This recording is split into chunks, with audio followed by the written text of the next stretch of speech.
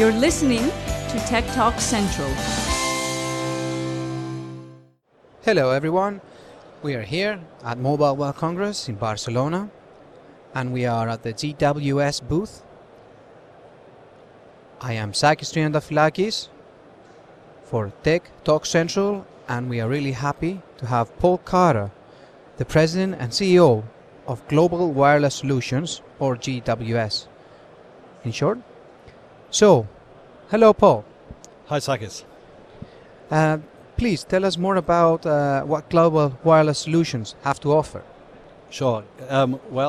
We are a data collection company. We collect information, competitive network benchmark, performance information on the wireless networks. And what are you looking for here in Barcelona in Mobile World Congress? Well, we're continuing to introduce our services into Europe. We have been providing competitive network benchmarking solutions for a number of years with our commercial test equipment. But last year we introduced our performance app on Android, and this year we're launching our iPhone app. So tell us more about the app. Why should a user use it, and what are the benefits of the app? Well, the main concept of the app is to allow controlled, configurable testing of the network, but in an easy-to-use way for the end user or for our customers, which are typically the wireless operators. The idea is that if there are issues with the network, then we want to be able to find them quickly and easily, and the app will allow you to do that. And how easy is it for the user? Well, the app comes in an enterprise version and a consumer version. The consumer version is really straightforward. You just hit start and it does, and you can see the results instantaneously.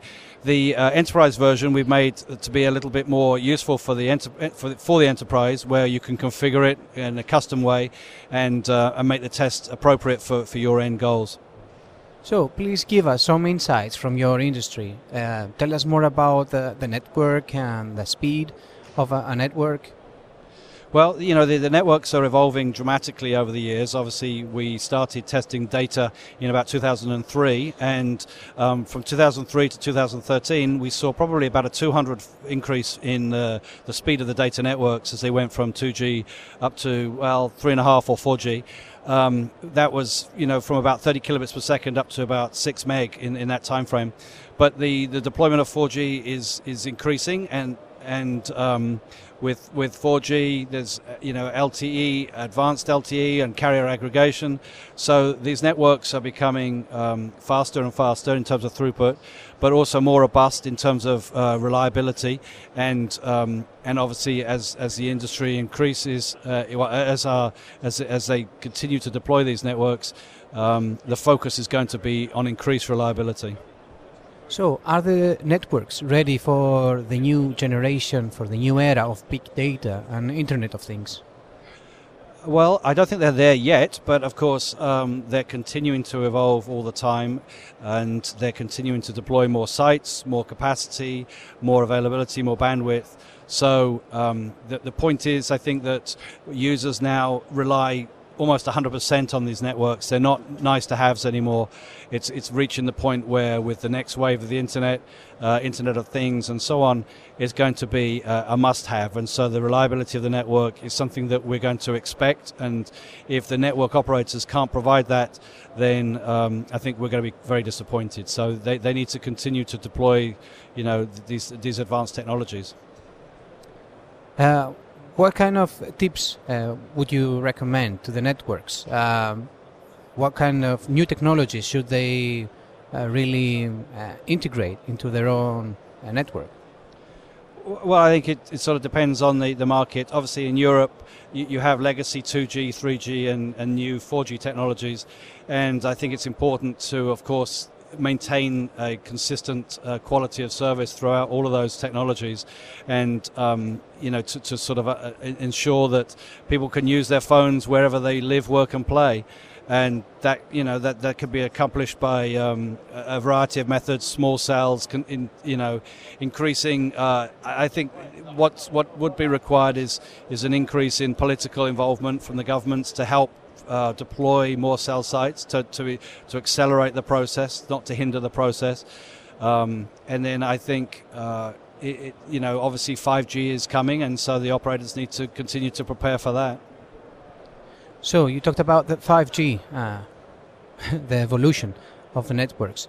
Do you see anything else in the near future? Well, again, we're testing voice over LTE. There's voice over Wi-Fi coming in some countries as well.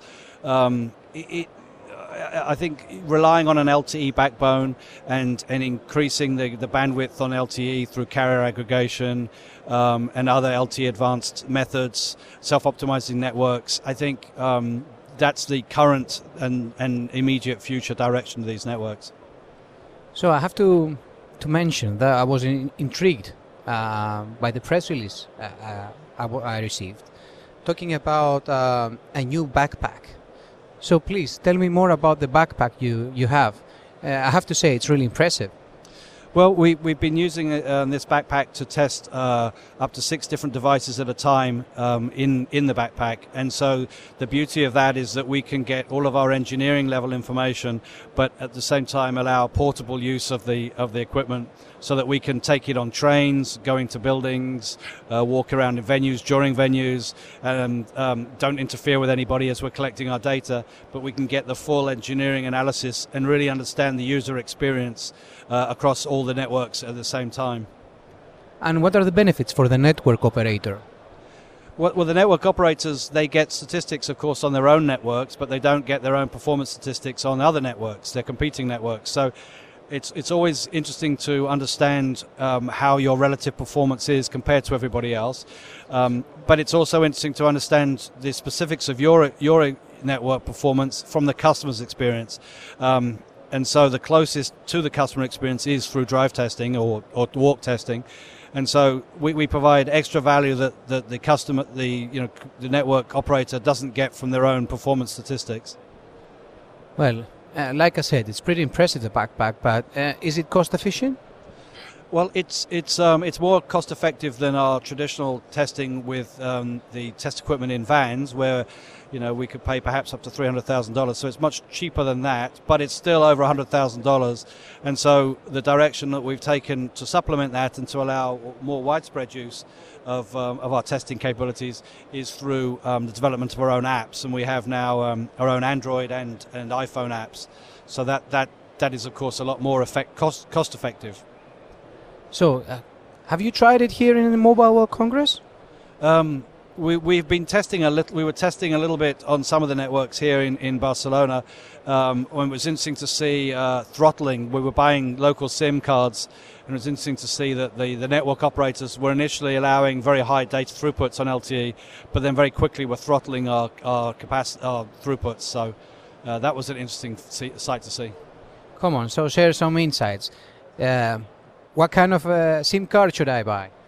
Oh well, to be honest, I haven't got the local information here, but we are launching with a partner of ours a website shortly here in Spain that will allow a customer to look at the performance of the different operators here in Spain from a throughput and a signal strength perspective. So watch this space, and we'll have some information on that soon. So please do share that information for next year, because we will be here next year and we will need that information. Now, I really wanted to talk to you about big data and Internet of Things. From your own perspective, how do you think that big data and Internet of Things will affect our lives, will change the society? Well, I sort of alluded it to earlier that clearly that this the third wave of the internet is another big game changer for us. The wireless operators have spent a lot of time and energy building out pretty decent coverage networks in most countries, and they've allowed a capacity use so that we can now mostly rely on smartphones. But this next wave of the Internet of Things and wearables and the requirement for even more wireless access from everything that we carry and wear is going to be another game changer. And so I think there's some work to be done to ensure extensive coverage throughout buildings, throughout everywhere we live, work and play. And so the end user is going to require a good quality of service on the network, and all the network operators are going to have to step up for that. And so it's going to get more competitive, I think, in the time to come.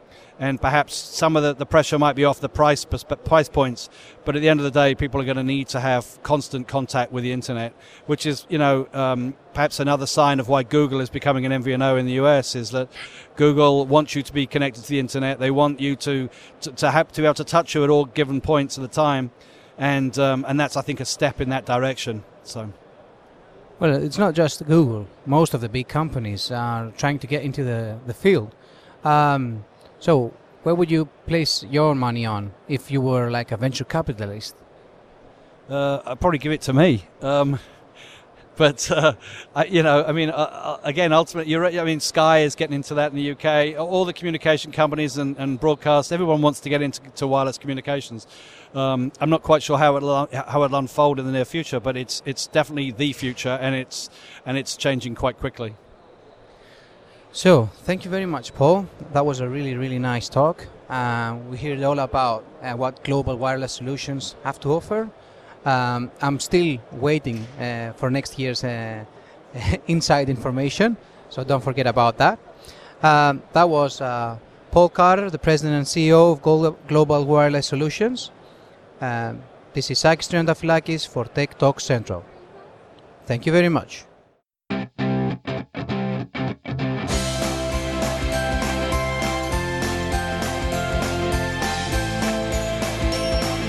You're listening to Tech Talk Central.